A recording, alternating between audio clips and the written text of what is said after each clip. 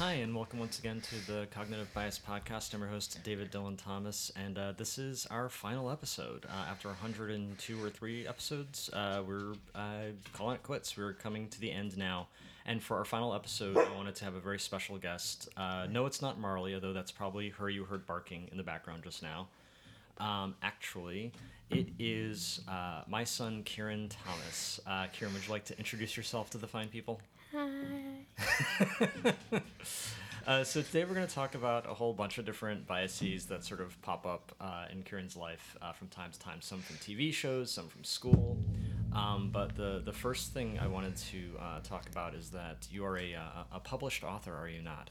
I am not. Okay. But you did write a paper once, an essay about the brain, did you not?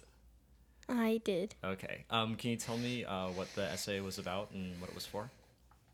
It was for school. We had to write an informational text, and I picked the brain.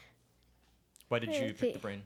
I picked the brain because my mom is a neuropsychologist, and so I wanted to do something about that. Cool. And I think the brain's interesting.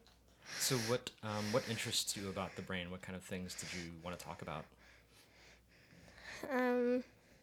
I talked about 3 main things. We had to do 3 for the essay. We had to do an introduction, an end, and between there, it's a 5-paragraph essay. Mm-hmm. But in between there are 3 bullets about the topic. And I think I picked bias, mental illnesses, and parts of the brain. Mm-hmm. I think parts of it was first parts of the brain. Yeah. And then mental illnesses and then bias. So do you remember what biases you wrote about? I wrote about counterfactual thinking, but I also wrote about bias because I wanted to include both of my parents in my essay. Well, thank you for that. I mean, I didn't say your names, but I wanted to include some of your hobbies and professions. Well, thank you for that. So what do you remember about counterfactual thinking, or why did you pick that one? I picked it because that was the only one I really know about the best, because I overheard you talking about it, and I liked it, so I decided to put it as one of the biases. So for fans of the show, the season 3 finale was me talking to Nina, Karen's mom, about counterfactual thinking, which is what she did her either undergraduate or graduate work on, I forget. But yeah, that's... So what... was there anything you learned about when you were writing your paper that was interesting to you or surprised you? I can't really think of much. I mean, it was interesting to learn kind of what some of the mental illnesses were, but I already knew some, like autism and also like memory loss and a lot of, I think it's something brain trauma.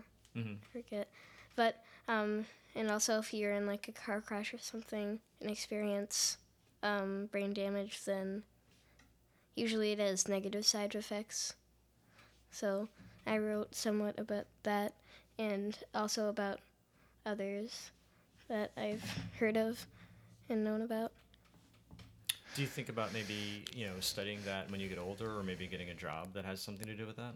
I don't know yet. I kind of wrote it because I needed to write a paper and I wanted to write about that. No, you have to decide now. Actually, for the benefit of the audience, you want to tell everyone how old you are? 11. Okay. I turned 11 on December 1st. Nice. And so you're saying you're 11 and you have not figured out exactly what you want to do with your life yet? Yes. Okay. All right. Yeah. Are you disappointed? No. Huh? Actually, I think that's it's fine. It's perfectly fine. When I was 11, my job didn't exist, so that's fine. So another thing I wanted to talk with you about is, so do you remember when we got that book about female scientists? Yes. And do you remember how we started reading to you from that book? Yes. Do you remember why we did that, or do you know why we did that? No. Okay. I like the scientists though. Yeah. Like, they I don't remember all of their names, but it's hard to remember some scientists. Like, only the ones that are, like, really common, but I remember, like, Marie Curie. And wait, was she the one who, and there was, I think it might have been her, I think it was somebody else who discovered how to make stable nuclear atoms. I'm blanking on that one. But I do remember there was one who, like, founded, like, the reptile house at the London Zoo or something like that. Oh, yeah, I remember that. Yeah. And I think they had a trained Komodo dragon. Yeah. And I've always had, I like Komodo dragons. Yeah, me too.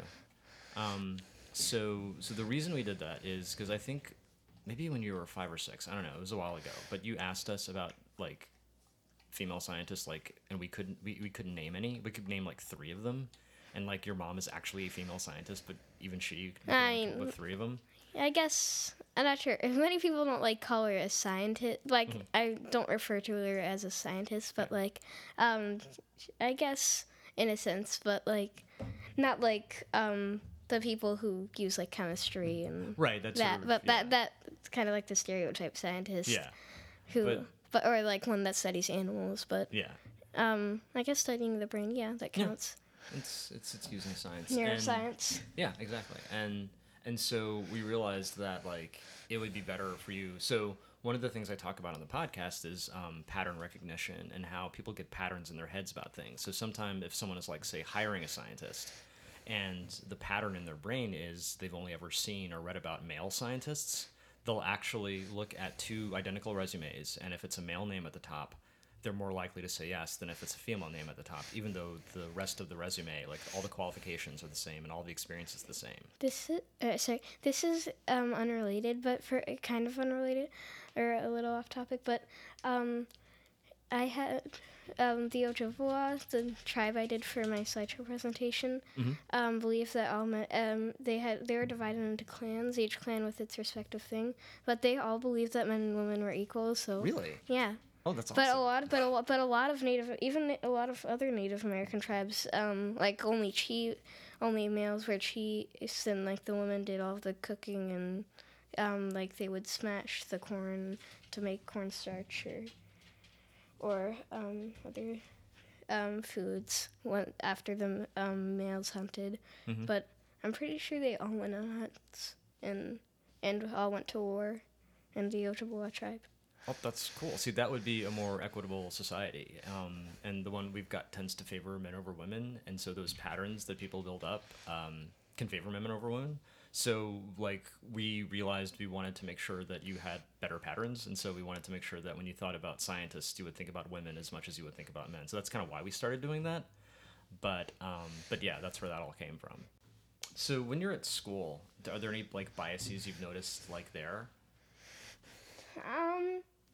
Well, there's definitely there's a fine line between things that people like and things that people don't like. Some people, but there's always some in the big things are majorities, but on the other things it's scattered about depending on your personality. Like if a lot of people like gym. I do like gym. It's pretty much just playing games, but I don't like the physical testing because it makes me feel pressured. I usually do well on it, but I still don't like it. Yeah, okay. Oh, here, wait. You can talk. Well, but there's also, like, homework. Advanced math in 5th grade gets much, much more homework than any other math class in any other grade below 5th. And their homework is much harder. So advanced math is 6th grade math. I'm advanced math, but we get a bucket sheet, which is daily homework that you have to do, like, it's divided into pieces. But you can do it all at once, or you can do it spread out over days. But you have to get that done and turn it in by Friday. So you can't do it Friday night and then turn it in. And in addition, you have homework every other day of the week except Friday. Because Friday, I don't know, it's before the weekend, and I guess they're nice and don't give you homework. But I also have daily geography for my homeroom class, which is the class I go to regularly. And I also usually, right now, I had a little bit of break from the usually we always have one major project, usually have one major project, or we or historical fiction reading, or not historical fiction, but first it was fantasy. Now we're on to historical fiction. Mm-hmm. But a group reads a book. Book reading groups. So that sounds like a lot. Is that a lot? It is. Do you think it's too much? Some of it might be too much, but some of it's just unnecessary. Like, they usually give these absurd real life applications. Mm-hmm. Like, one was somebody made like they're at a bagel, and somehow they made 365 bagels, and they have to fit them into like 67 boxes, and you have to divide. But I think that was on my bucket sheet. But was it like a math problem about somebody making like enough bagels for every day of the year? No, but it's just like some of it, a lot of it you're not actually gonna use in real life. They try and apply it to real life, but you're never really going to use a lot of it. Like, what we're learning about can be applied to real life, ratios and rates. Mm-hmm. Some fractions you can use, mm-hmm. but you're probably not. But on bucket sheets, it's kind of just unnecessary. Mm-hmm. Like, it just gives you what is 127 divided by 3, something like that. Mm-hmm. It's kind of, you're probably not going to have that, but also it's just a random math problem that they're giving you and seeing if you can solve it. And if you don't, then you get it wrong. But, like, sometimes you just make a little mistake. But I'm not sure. It's probably not life or death. Do you think the homework is making you better at math? I don't know. So I do like learning it, but the homework, just sometimes I see the point of certain homework, mm-hmm. but most homework I don't really see the point of. Like, you already did it, and you already did a bunch of work in class, and you've learned the stuff. Doing mm-hmm. homework is just extra work. But you should still, I support doing it, but I just think they should at least give out less. Yeah, so there's been a lot of studies that kind of look at, is homework actually effective? And in a lot of cases, they're saying it's just too much. Like, it's like homework is like good, but in moderation. And there's even some classes where they've just stopped giving homework. Do you think you would like that? I would like some. It depends. Also, Kid Biz is really bad. Tell people what Kid Biz is. So, it's a website where you can read articles that are posted by random people. So, random people just sometimes post articles. Like, if one was about, like, Coco, you should, if you don't know who Coco is, it's a gorilla who, I think, It taught her sign language, right? Yeah, Coco was taught sign language. But they'd have something like that mm-hmm. in that area. Or one was a farmer found a gem, an emerald, a massive emerald in a field. They're like they're never too major. Mm-hmm. They're like not about like not like something that would be happening in Congress, but above something like a dog went missing, mm-hmm. just like like kind of in the middle, like it's kind of in the middle, or maybe a little closer to major, but mm-hmm. It's not. It's something that has I'd say, I don't know, like 55% chance to be on the news. Oh, okay. Usually on the local news. Oh, okay. If it's on the national news, it probably has like a 5% chance to be there. Yeah. Because they have the things like in Congress and all of the all of the really big things. Yeah, I think some of them come from AP News stories and stuff like that. But people post articles about that, and then KidViz kind of takes the articles and puts them in there. Mm. I'm pretty sure they asked them. Yeah, they probably have some kind of agreement. But if they don't, then they should be shut down. I wouldn't really care if it was shut down. So then what do you do with the article? Like, what do you have to do? So you read it, and then you have to answer a series of questions, 8 questions about it, and it's multiple choice A, B, and C, A, B, C, D. Most of the time, the questions are so absurd and obscure, and you can't. And most of the time, they're wrong. One time, it messed up, and it said, what are the synonyms? And then there were, I think, it was all like 3 of them were kind of random or not close enough, and then and one was an antonym, and they're like, I think it meant antonym, and then I picked the antonym, and it was right. Oh, but so that was literally had the wrong word. That was a typo, but still, like the others, sometimes they're just like obviously not really the answer. What they think, it's their opinion that was the answer.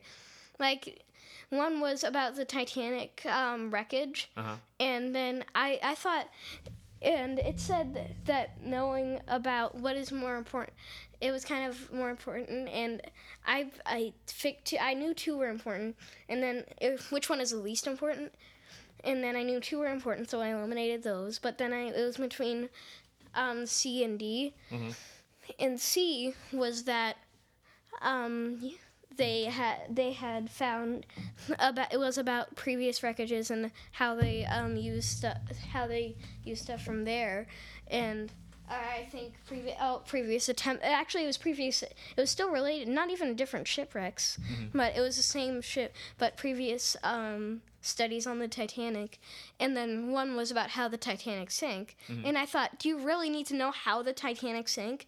Everybody knows that anyway, but still, right. But that wasn't the point. I was thinking, do you really need to know that, how it sank?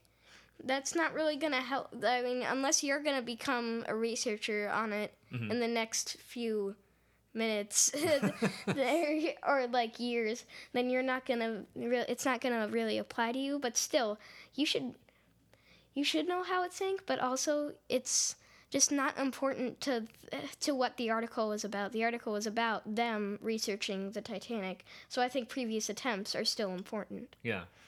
And so was that the right answer? No, it was how the Titanic sank. Like, the Titanic struck an iceberg in 1950. That was was it 1950? Sometime in the 1910s, I think. 1915 or something. I don't know. It said that though. But so yeah, and I've seen some of these questions. Like, even I've been looking at them like there's usually 2 answers that are equally valid for some of these, and it's you just kind of have to guess, because you're right, because it's more sometimes opinion. It's 3, and sometimes they're all bad answers. Yeah. One was about football people in football getting skin cancer because of them not putting on sunscreen, and they're in the sun all day playing football, professional football. And the answer, I picked the answer because it was the best out of all of them. A lot of them are bad, but the answer was that that football players won't need to put sunscreen on in winter because of this. Wait, no, this was about a different one. Sorry. It was one about installing different traffic lights in the city, and the answer was you won't need to and it was getting clouded up with snow, and there were crashes and stuff, and frost and snow. And then one of the answers was they won't need to put it on in summer because there's going to be no snow. But that's an answer, but it's not related to the topic at all. It just wasn't. There was nothing about that in the article. So do you think Kid Biz helps make you a better reader? No, not really. I'm already a good reader. I think reading books makes me a better reader. Yeah. So the article was sort of saying, so there's articles that say, just homework, too much homework is bad, and they're putting out too much homework. There are other articles that say it's not the quantity of the homework, but the quality. Certain types of homework are better. Do you find that there's some homework you get that's actually better at helping you learn? It doesn't exactly help me learn. I just think of it as, I don't exactly think of it as an obstacle, but I think of it as something that, okay, I need to get this done before I can do any other things, like, I don't know, like dinner. I don't know. Yeah. Or help you guys, or, I don't know, have free time and do all of my other homework. Yeah. Mostly it's other homework that I have to do once I finish my daily math homework. But the part of the math homework I found most useless or unnecessary. This only happened in 4th grade and below. Mm-hmm. I think it started in it was probably most likely in third and fourth grade. Mm-hmm. But you had to explain how you got your answer, and it was just so long because the problems you did were so long, but they were easy, but they were long, and so it's just like unnecessary explaining when you can explain in 3 seconds with just talking. Yeah. But you don't need to really talk to your teacher to figure it.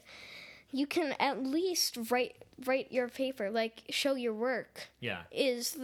I don't mind showing my work, but I do kind of mind explaining every single step I did, because it ends up saying, first I multiplied this by this, then I had to multiply the answer of that by that, and then it just keeps going on, and maybe subtracting, dividing, I don't know. Yeah, it's almost like, well, math itself, like writing out math, kind of is the quicker way to do it anyway, like showing your work, like that is that, rather than using words to explain the exact same thing. Yeah, and I remember those always like took so much longer than the actual math problems themselves. It was actually usually the homework that were usually, I think every topic we have different topics, like last time we had like, we had, what was it? Oh, yeah, variables and, the things, I think, what is it called when you have variables when...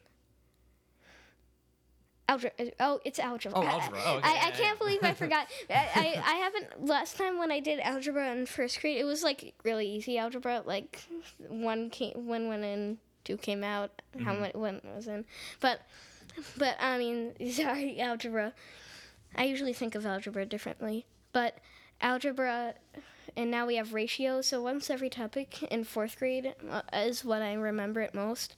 You'd have this homework, and there were like 8 questions, and some of them had math, but all of them had math, but all of them were also explaining every single problem, and those were the ones that took me like 2 hours or more to get done, because it was just a lot of writing. So, like, there's research now that says, like, you really shouldn't be giving out so much homework. But why do you think teachers still do give out so much homework? That's a good question. Maybe the school board asks them to. Because they're not in charge. The principal's in charge of the school, but even the principal is not in charge. Eventually, it all gets down to the state's law. It all gets down to the state's laws, but... then there's the principal, so it goes teacher, principal, district, and then I don't know what comes after that, but then it's kind of like the county or the whole town, and then it goes up eventually to the state's laws. Like, and that actually applies, because there's always a birthday lunch for people who have a birthday in a certain month, get to have lunch with the principal, and in there we talked about how there's only 25 minutes of 20 minutes of recess, or 25. It was 20 minutes of recess, and it was because they were only allowed 45 minutes of break in total, and that was the state's laws. So the state's laws went all the way down through every level and applied to even to the teachers and then to the students. So it went all the way down to the level of student from the state. And it's also because, they're only allowed 45 minutes in total, and so it's 20 for recess and 25 for lunch. Oh, wow. But usually it goes pretty fast, and sometimes the teachers are cold and they want to go in, so we have to go in too. Or it's limited recess when it's not even that cold. Like, it doesn't really matter if the kids don't think they're cold or if the kids don't think it's really affecting them, if they don't even feel it because they get warmer while they're moving around. Yeah.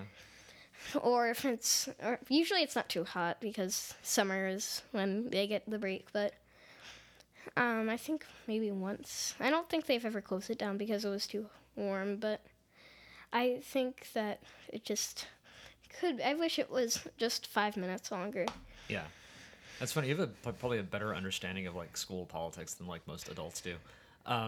So there's a thing called sunk cost fallacy, and another one called status quo bias, but there are all these ways that like once people get into a pattern of doing a thing, they just keep doing it whether it makes sense or not. And I'm wondering if that's like, and you say that a lot with like state policy and stuff like that, so it wouldn't surprise me if that's like how it goes from all to the state all the way down to the school, just because that's how they've always done it. But I think if you can get like maybe not protests, but like campaigns, maybe if it's a little more silent than a protest, but like asking and a bunch of like bigger leaders ask.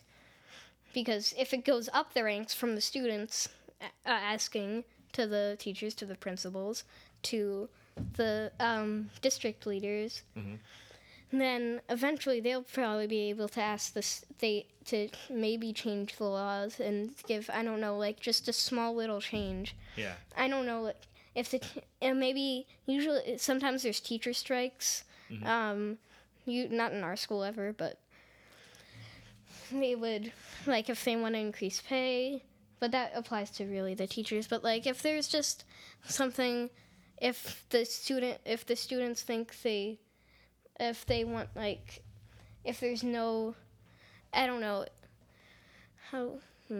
I feel like if there's a different class that the students really need, like if they don't have, I don't know, a time for writing specifically, and they have to do all of their writing homework at home or something, then I don't know, they'd change that.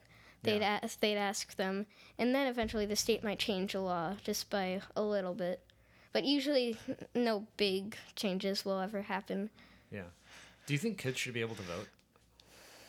I think it depends. I feel like they should still have an age. Like, only the kids with a good understanding. Well, some people think that about adults too, actually.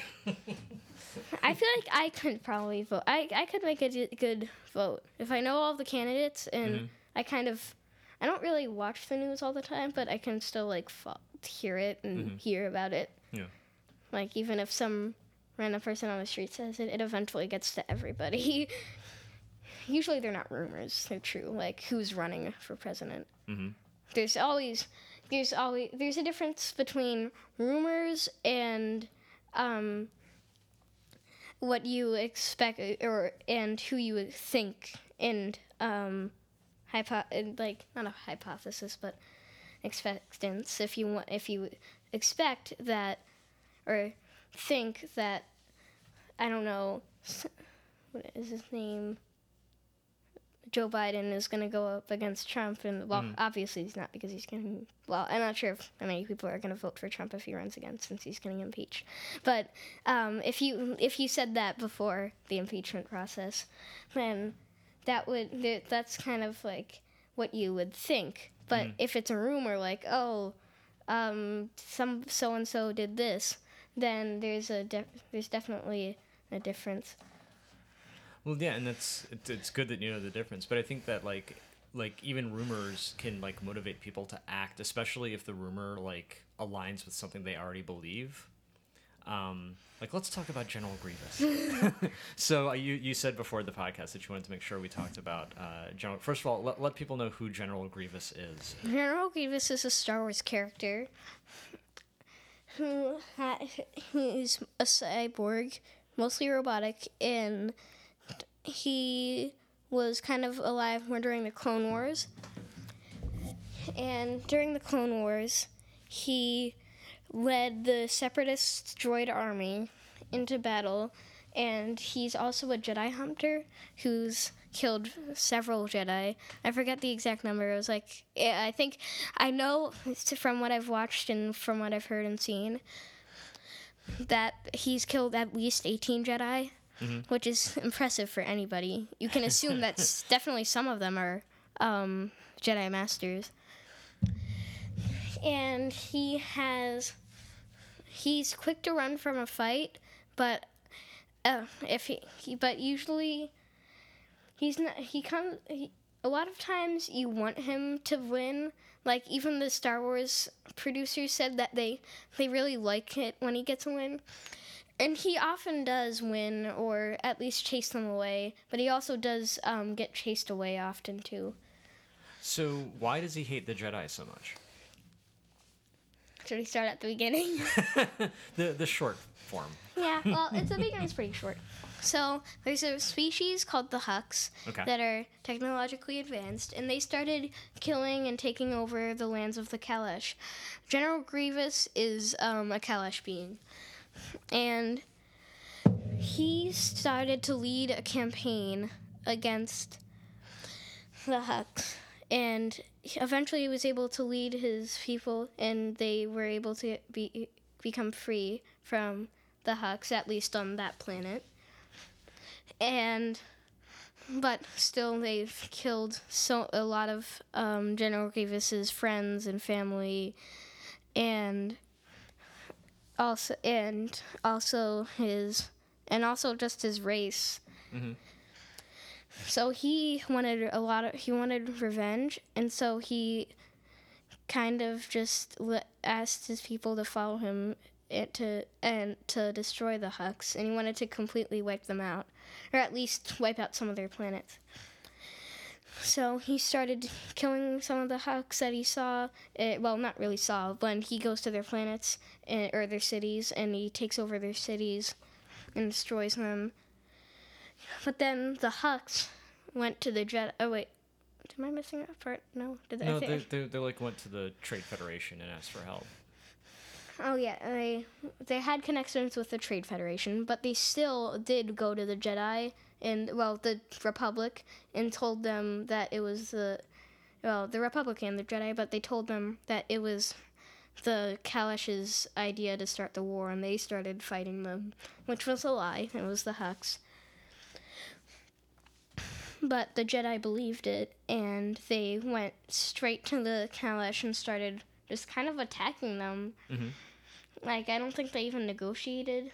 But then General Grievous... So that's partly why General Grievous hates them. But also, after they were defeated by the Jedi, the Kalash were, left, and they started starving and dying. And the Jedi didn't do anything about it. And so he has a very valid reason to be mad at the Jedi.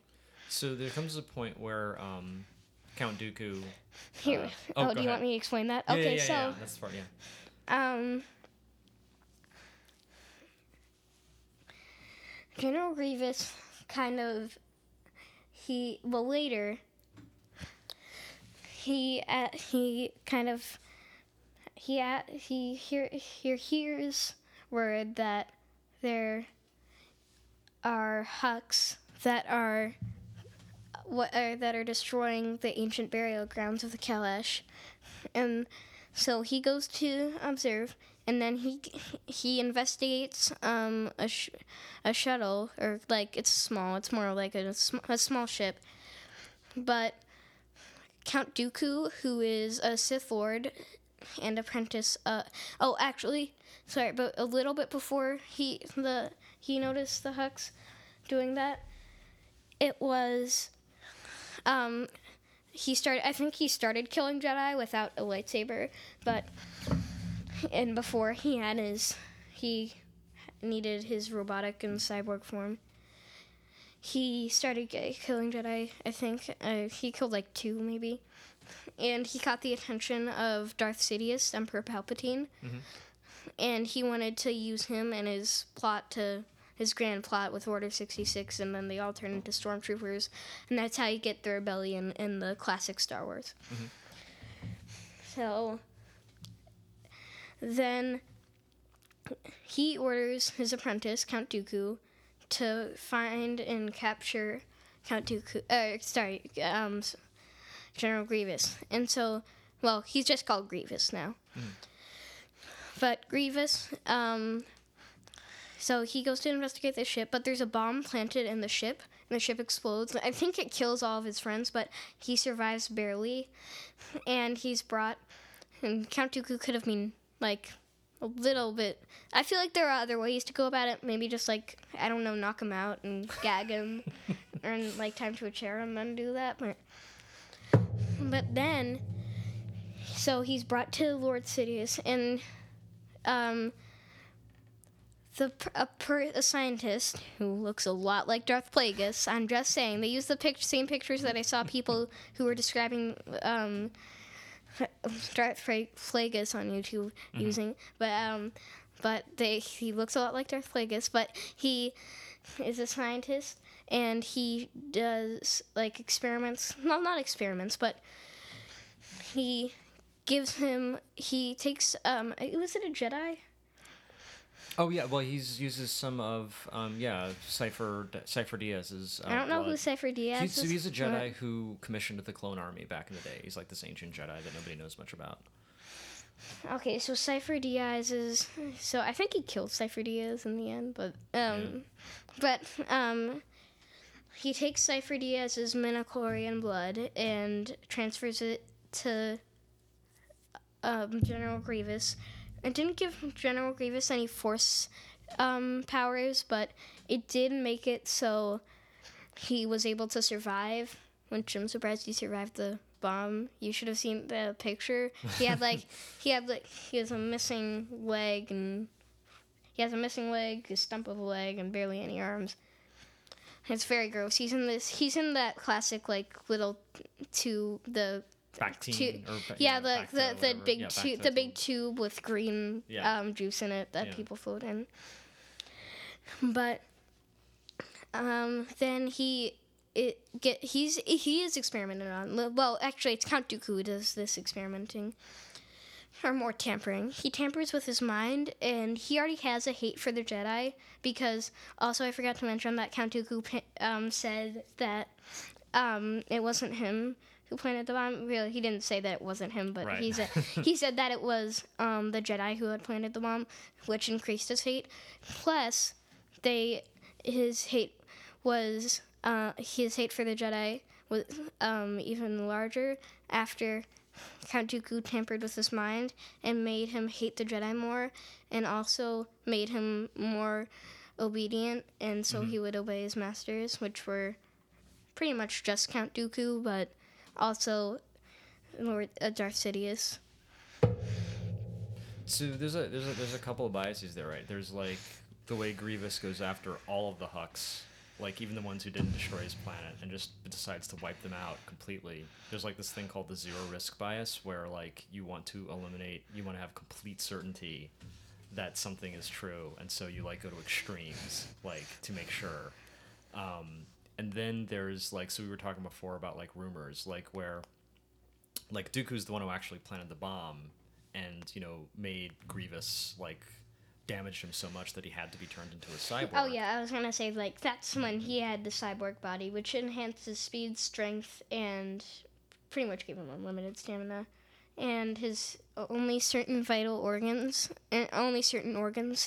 like his brain, stomach, heart, and lungs, I think. No, I'm not sure if he has lungs, which makes him... Well, he coughs a lot, so maybe he has lungs. I don't know. I'm not sure. I'm not sure if he has lungs, but he definitely coughs. I mean, that might just be like exhaust. I don't know. Yeah. I don't know how he works. But the reason I think, like, Grievous buys Dooku's lie that it was the Jedi who did it is confirmation bias. He already has this hatred and animosity toward the Jedi. So if someone tells him... Which, I mean, it would make sense. Oh, yeah. But also, like... he already knows that the Jedi would kind of believe anything, so he doesn't know if the Hux told them that they were doing something, or that somebody said, hey, they're doing something, and then the Jedi planted the bomb or did something bad.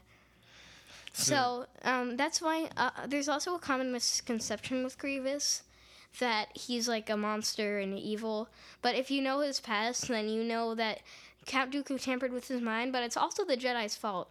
A lot of time the Jedi can be kind of ignorant and oblivious to what they do. Yes. And same for the Republic. Like, they did a lot of mean stuff. Also to the Mandalorians, I know some of their history. They like just double crossed them a lot. Mm-hmm. Well, that's another. It was a Jedi. It was Darth Reagan who killed the first Mandalore the Great. But that first Mandalore the Great was kind of evil. That's like another bias too, right? Like, so the people who have misconceptions about General Grievous, like, they're looking at his actions, but they're not really thinking about the context. So one of the biases actually that you wrote about in your paper is fundamental attribution error. So that's the one where, like, if somebody runs a red light, you think they're doing it because they're a bad person, but if you run a red light, it's because you're in a hurry. So you think about the context when it's you, but you don't think about the context when it's someone else. So well, General Grievous, well, you do. I appreciate that about you. But people look at General Grievous and they just look at his actions, but they don't think about the context. And a lot of people, it's also hard to get information about his past. Same for Darth Maul and a lot of the Clone Wars people, their past is more obscure because it's not like if they were in the Clone Wars and survived, which not a lot of people did. Mm-hmm. Well, the people who did, or somebody like Darth Vader's a perfect example. If you survive, then you have a past, and you know all about their past from the Clone Wars, which there's lots of history. Well, not as much history of the Clone Wars, but there's lots of history at the mid-Clone Wars and the end of the Clone Wars. So you know all about Anakin's past, or Darth Vader's past, which, like, he got evil because of Lord Darth Sidious and Emperor Palpatine, and he became Darth Vader eventually. Mm-hmm. So it's kind of a good example of how you can't get much information about people from before the Clone Wars, mm-hmm. rather than you can about anybody after. Yeah. You also don't know too much about Kylo Ren's past. Yeah. So it's mostly anybody who survived the Clone Wars into the not late Emperor. I guess the Empire era. I'm mm-hmm. just gonna call it. I'm not sure if it has a specific name, but it probably does. But yeah.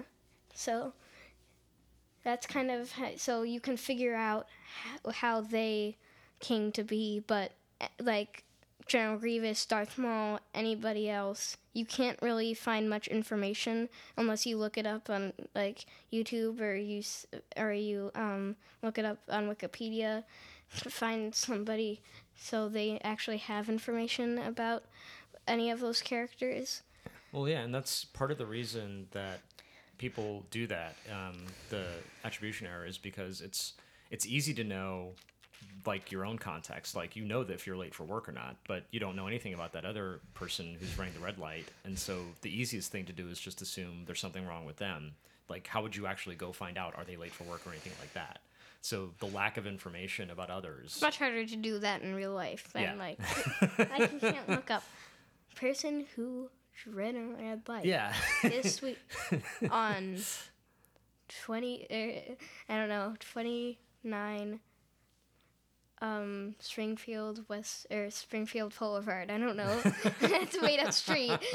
I don't know what to say, but for that. But I still think that it's really hard to get information. So there's lots of misconceptions and misinformation that Grievous is a monster and he's just a ruthless Jedi Slayer. Yeah, free Grievous. I know you also wanted to talk about Gumball. So there's a show called Amazing World of Gumball, and I've actually talked about it on the podcast before. On the Self-Fulfilling Prophecy episode, I talked about the. Do you remember the name of that? Is it called the Prophecy? It's called the Oracle. Oracle, okay. It's about. So Banana Barbara is Banana Joe's mother, and Banana Joe's just like a person at their school who likes to make jokes. He's kind of like the class clown.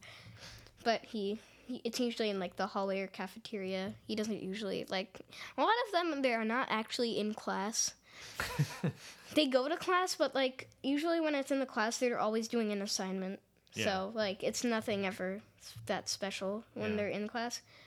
And just so you know, like it's Amazing World of Gumball is basically like a show that takes place in a small town, and there's Gumball, who's kind of like the main character. It's called this Elmore. Kid. Yeah, Elmore. And so he has his family, and then he goes to school, and adventures ensue. But more like chaos. But yeah, adventures and chaos. They always never escape unhurt. So in the Oracle, what's her name? Banana Barbara.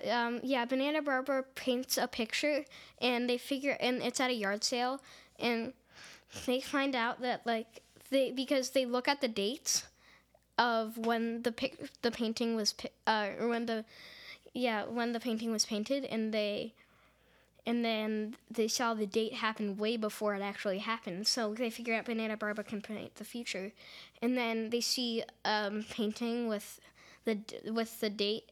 It was October 6th, I think. Mm-hmm. And so it's up, and then they see a painting with Gumball with like a leaf in front of it, and then everybody staring at him with news cameras. And so she paints a picture that they think is going to come true, and so they start like trying to stop it from happening. And so everything they do to stop it from happening just makes it that much more close to happening. And so I used it as an example for self-fulfilling prophecy, because like once you get in your head that something is going to go a certain way, you act as if it's going to go that way. And we've like debated a bit whether or not, like, if they hadn't seen the painting, would they have still? Well, that's why I mentioned the paint reality thing. So I think it's going to happen. Yeah. I think if she paints a date, that just delays it. Oh, okay. So there was another episode of Gumball, though, that we just watched today that we were going to kind of like unpack all the different biases that are in it. There are 5, I think. Yeah. So the name of the episode is The Uncle. The Uncle. Yeah. So tell us briefly, what is the plot of The Uncle? So the plot is I'm just gonna this is a small detail, but it might be kind of important. I don't know. So Ocho, Gumball, and Darren. Ocho is like, if you know what Space Invaders is, he kind of looks like that little thing. Yeah. But he's like a video game character, and he's like really intense and very like he's very, very intense, and everybody's like really afraid of him. Mm-hmm. So one day they're both late, and they are rushing to school, and then when Gumball and Darwin get to school, they're panting, and then they see Ocho like just fine, and then they ask, "How did you get there so fast?" And he said his uncle Mario gave him a ride, and Gumball becomes intrigued. Mm-hmm. And Gumball asks a bunch of questions like, does he happen to like stars, princesses, and mushrooms? I don't know. Mm-hmm. I don't. And Ocho says yes and no to the questions, and it all applies to Mario, like Mario, the video game character. Mm-hmm. And so then he makes it his goal to become Osho's friend. And he goes through many trials. One was he had to back him up in a fight. One was he had to, he said sacrifice Darwin, but he just put up posters that said that he wasn't friends with Darwin. So instead of I think hitting him in the head and bashing him to death with a hammer. One was he put a bag over his head in a fan and at like a skate park and above there, and so it was like it felt like he was about to fall off, and then Ocho made his voice deeper, and it was disguised, and he said you had to pick between Ocho, and it was like really, really it was really, really scary for Gumball, and eventually it was like it's between one of you has to go, and then he says you're running out of time, and then Gumball just jumps, and Ocho takes the bag off his head. Mm-hmm. So and does it turn out that Ocho's. Yeah, but eventually it turns out that it was that Mario, like, he had flies over his head and is like kind of like very unfit and kind of gross. And then So it wasn't the actual Mario from the video games that he was hoping it would be. Well, we don't know. Well, he said it wasn't. Like, but it was disappointing. He wasn't like what he wanted. Well, Darwin said it wasn't. Yeah, Darwin said it but Darwin doesn't like. Darwin just says it wasn't up to your expectations because we don't know like the expectations of Mario. He's all pixelated, so you can't really tell what he would look like in Gumball. So you maintain that it might have been the real Mario. No, it might have been the real Mario, but he's just like really gross. Yeah.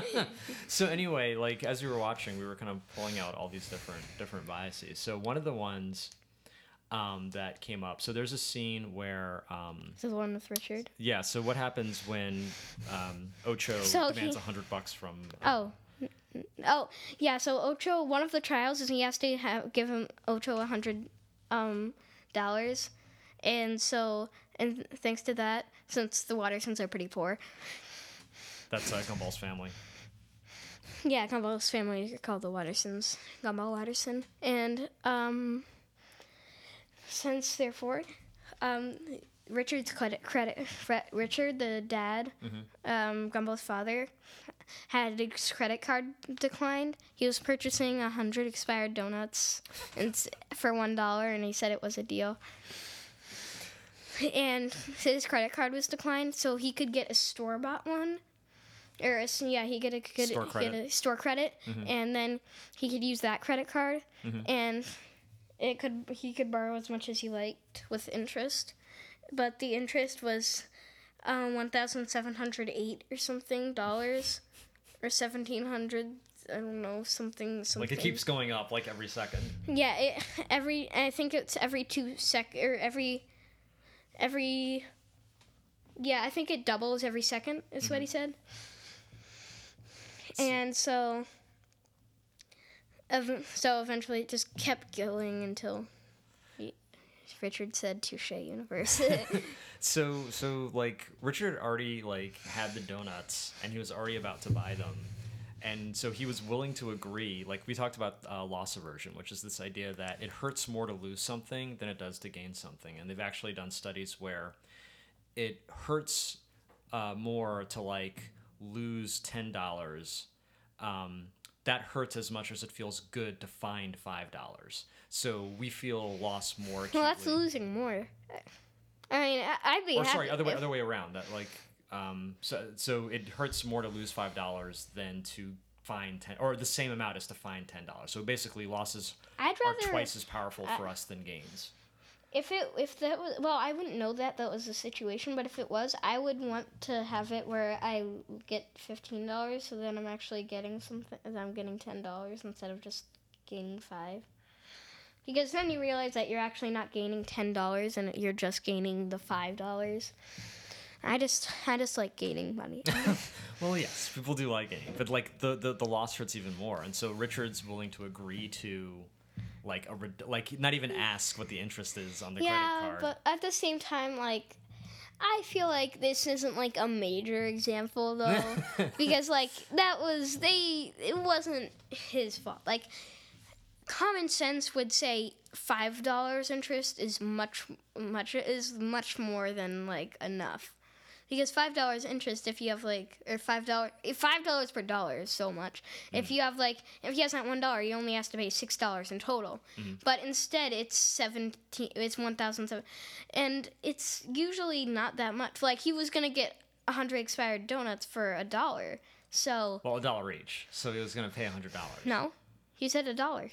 Oh, it was all the. No, yeah, $1. Oh, okay. So it was he thought. I mean, if I got that, I would think that still even 100 expired donuts. I don't think they should even be selling those. But if they are, I'd sell them for at least more than $1. Yeah. So he probably think, oh yeah, it's a discount, and they've bought things before, and you know how poor they are. So well, you might not know, but they are very poor. So he would probably think that it's not going to be that much store credit because they probably already have enough money with all of the people who come here.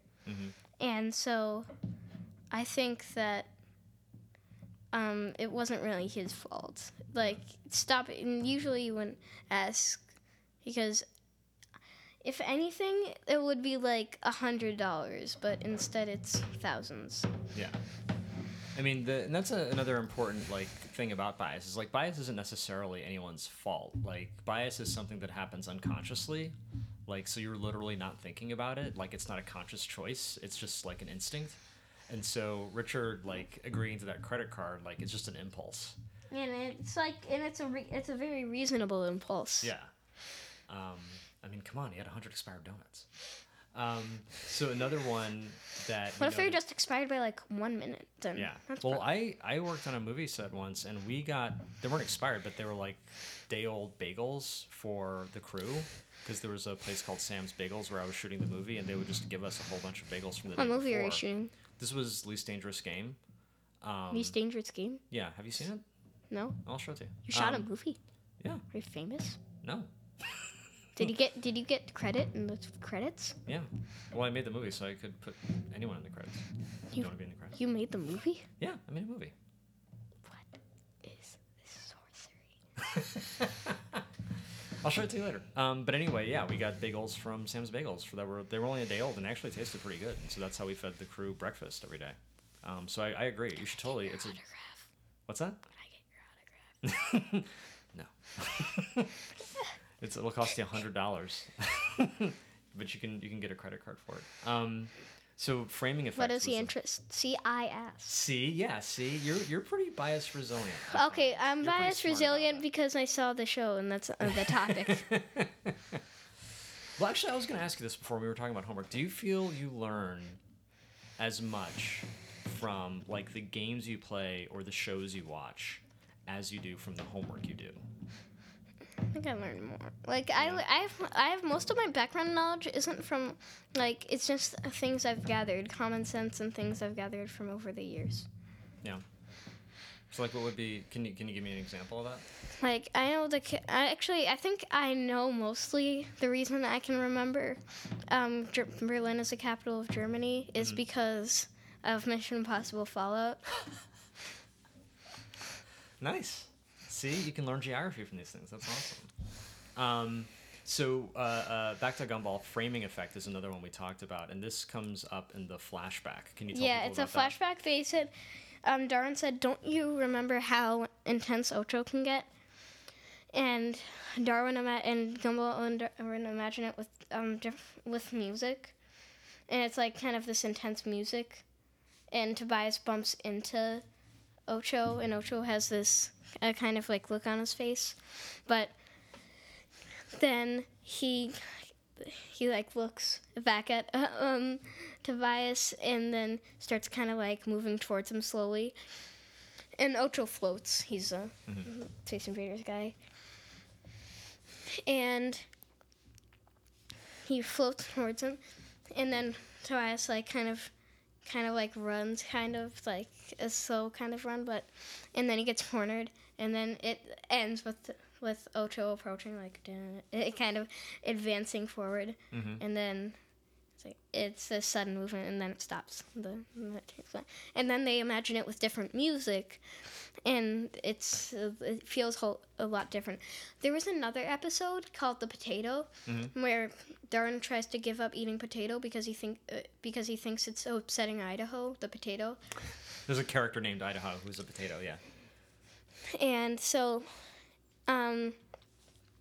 he struggles to give it up, but in one of the attempts to give it up, they show him a video where like there's a bunch of, it's like kind of, it starts out with a farm and then a kid eating a French fry. But if you imagine it, but then Darwin says adversion therapy is just doing it with different music, and he puts on the other ad.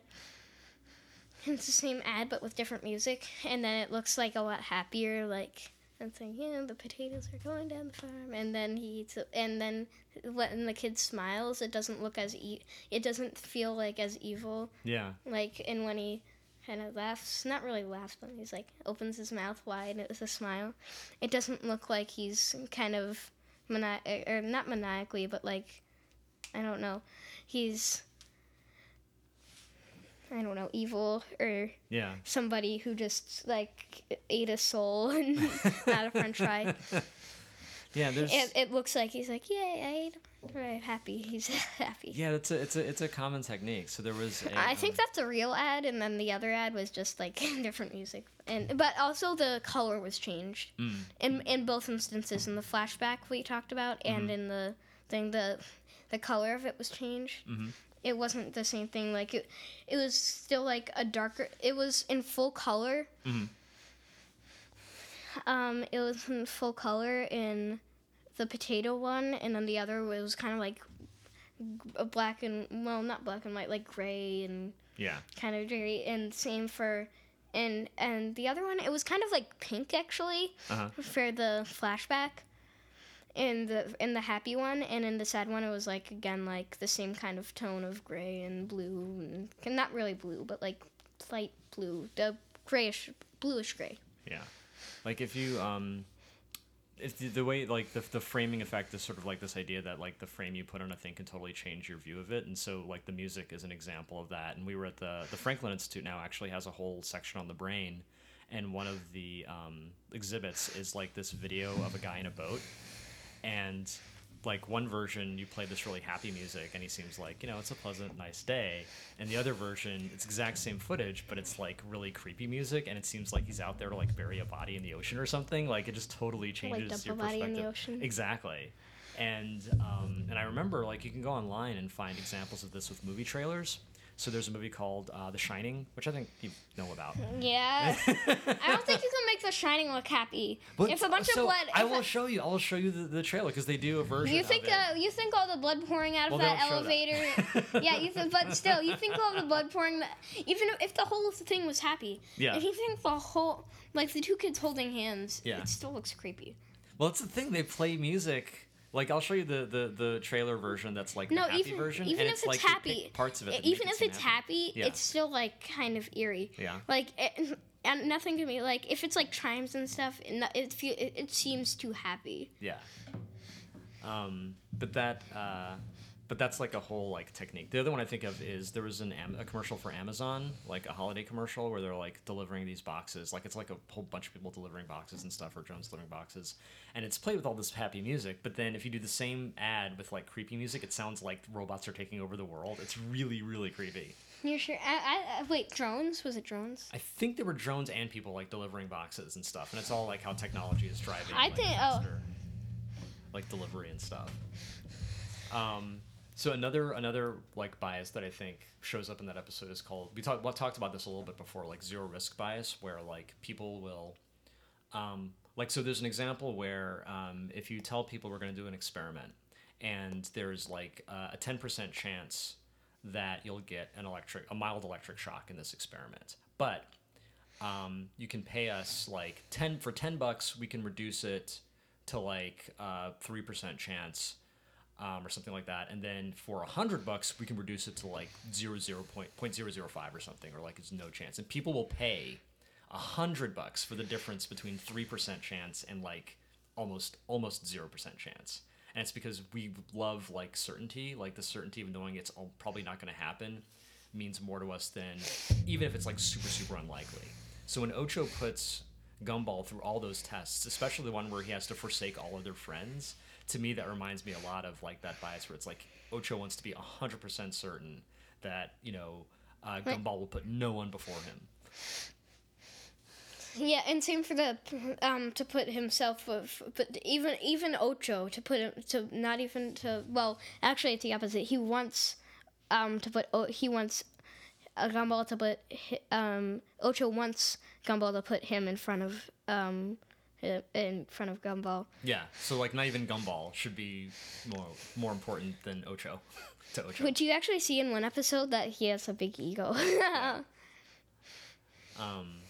But that kind of reminded that, and we talked about how like that's, you know, even he says he has trust issues. Like, he wanted to make sure Gumball wanted to be his friend. Yeah, he has trust issues because well, this is at the end of the episode, but he says he has trust issues because he doesn't know if people want him because obviously he's kind of intense in that, but also because if people actually want to be his friend for him or just because his uncle's famous, and then Gumball says, "What, Mario?" But then he says the blue hedgehog the blue hedgehog who can run really fast. Yeah. And it's just like obviously a reference to Sonic, but well, that's another thing, right? So Gumball assumes that when Ocho talks about Mario, that he's talking about the famous Mario, and he asks these, so the first thing there is this thing called availability heuristic. So the first Mario that comes to mind for Gumball is the Mario from Nintendo, because that's the one that's most available to him in his brain. Like, that's the first one he can think of. And he also asks these questions, and all of them Ocho answers right for what Gumball's suspicions are. So pretty much almost confirming. And maybe we already talked about this though, that like maybe even confirming that he is a real Mario, just not how he's depicted in the Nintendo, and I think there's a show. I don't know if there's a show. There probably is. But yeah, so that's the availability heuristic, which makes him jump to that particular Mario, and then the confirmation bias is how he asks questions to confirm his hypothesis that it's that Mario, that the Mario is the Mario he was thinking of, and not any other kind of Mario. But if he, are there questions he could have asked to disconfirm his hypothesis? In other words, if he's wrong, what else would be true, and how does he prove that? What could he have asked to find out if he's wrong? I mean, he could have asked, have you ever met Bowser? But I know we're applying this, but I'm pretty sure mostly they didn't mean to include bias, okay? For all of these biases, it was for the sake of the show, and it was pretty funny. I liked when Gumball screamed, "Marry me," and then and then Terry walks by. Terry's a ghost. Wait, no, that's Carrie. Sorry. Terry is a piece of paper. Yeah. And then she says, "I guess you." And then Musami, who's a cloud, says, "I guess I owe you $20." So those are all the different biases you found. And should people watch Gumball? Is that a good show? Yes, it's amazing. Watch it. Watch it. And I also endorse it. Watch it. Watch it. So thank you for being my guest today. I appreciate you giving us your insight into these different biases. Thank you. Should I leave? Should I leave our house? I'll call you a cab. You can go back to your hotel. LA. Yeah. So, and this is the final episode. So I want to thank everybody who's helped me do this podcast over the years. I want to thank Emily McManus, who convinced me that I should do a podcast in the first place, because I kept talking about cognitive bias all the time, and she said, finally, please just do a podcast. So she kept nagging me about it, and I did it, and I really appreciate that. And I want to thank everyone who's listened to the show over the years and given me support and told me how much they appreciate it. I really appreciate that, too.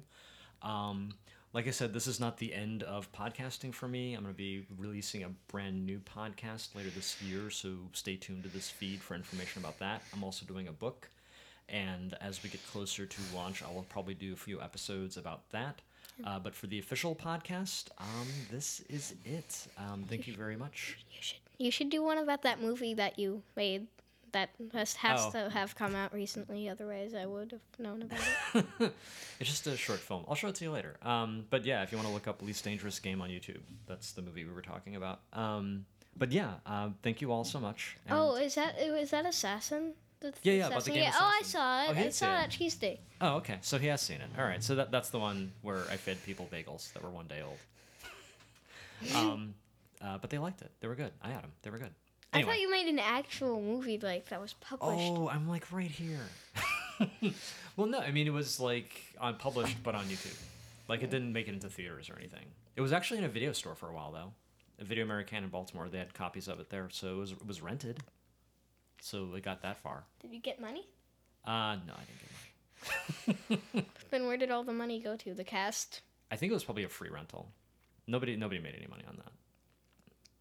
It didn't like get a movie deal or anything. It's like 3 hours of their time. Like, no, actually not 3 hours. Like 3 weeks of their time. Everybody worked for food. Everybody worked for day old bagels. That was their pay. Yeah. That's all we did. 911. So I think that's less than minimum wage. It was definitely nobody made any money on that movie. I least of all me. I spend money on it, but yeah. Why did you do it? For the love of movies. It's 3 minutes long. So anyway, that is all for the Cognitive Bias podcast. Thank you all for listening. This is David Dylan Thomas. Thank you so much. Bye. Bye.